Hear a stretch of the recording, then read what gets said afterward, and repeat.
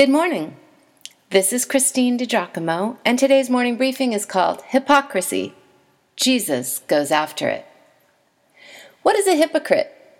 In Matthew chapter 23, Jesus calls out the scribes and the Pharisees and repeatedly calls them hypocrites. What is a hypocrite? Well, Jesus gives us two hints. In verse 3, he says, "Hypocrites, they do not practice what they preach." Yes, a hypocrite says one thing and does another. I have certainly been a hypocrite in my lifetime. Knowing what God's word requires, knowing the right thing to do as a Christian, but choosing to go my own way and do what feels good at the time. What is a hypocrite? Jesus said in Matthew 23, verse 5, "Everything they do is done for people to see." A hypocrite puts on a mask to appear one way, while his heart might be hard or uncaring about holiness. Jesus lambasts the Jewish leaders for their hypocrisy. He holds nothing back. "Woe to you, teachers of the law and Pharisees, you hypocrites! You give a tenth of your spices, mint, dill, and cumin. But you have neglected the more important matters of the law, justice, mercy, and faithfulness. You should have practiced the latter without neglecting the former." Verse 24, "You blind guides, you strain out a gnat, but swallow a camel." 7 times in the chapter, Jesus calls the religious right of the day hypocrites. Jesus' clever symbolism also spells out another element of hypocrisy. He said, "You strain out a gnat, but swallow a camel."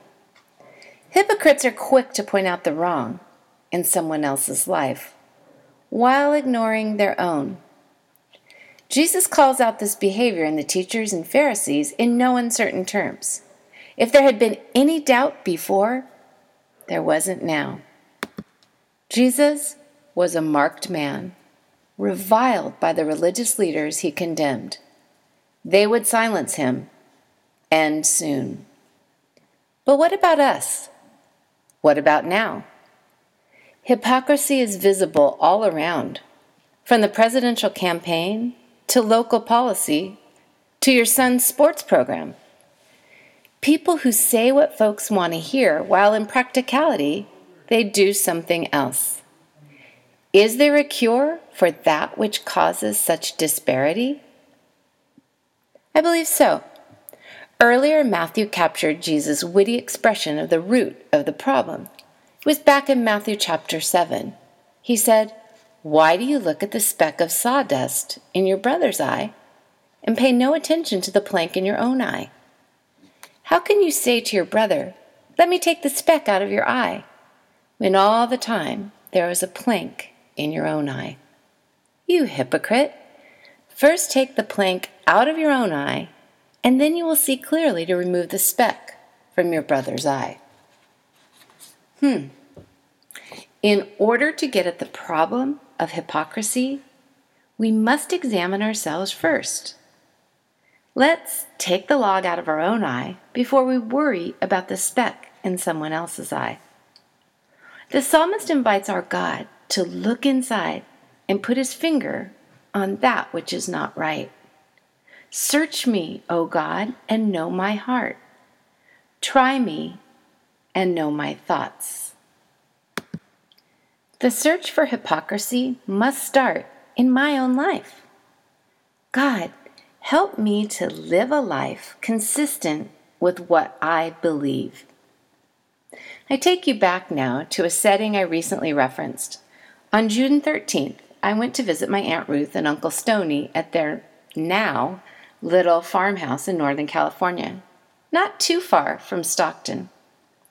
It was a place I loved going as a little girl, so different from my own home life in the city. Smack dab in the middle of almond orchards, with tractors, trucks, and irrigation pipes, etc. I guess I found the farm life downright romantic. Okay, so many, many years hence, at ages 92 and 94, I adore my aunt and uncle even more, and their lives serve as role models. When I drove away from the visit, I thought, how do I get to be their ages and have few regrets?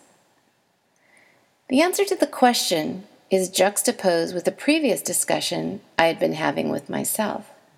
How do I live each day in such a way as to please God? Let's ask ourselves these questions to start. How am I doing?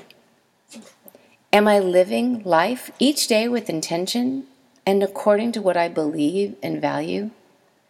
Particularly my faith in God. That must be the starting point for a life with no regrets. Search us, O God,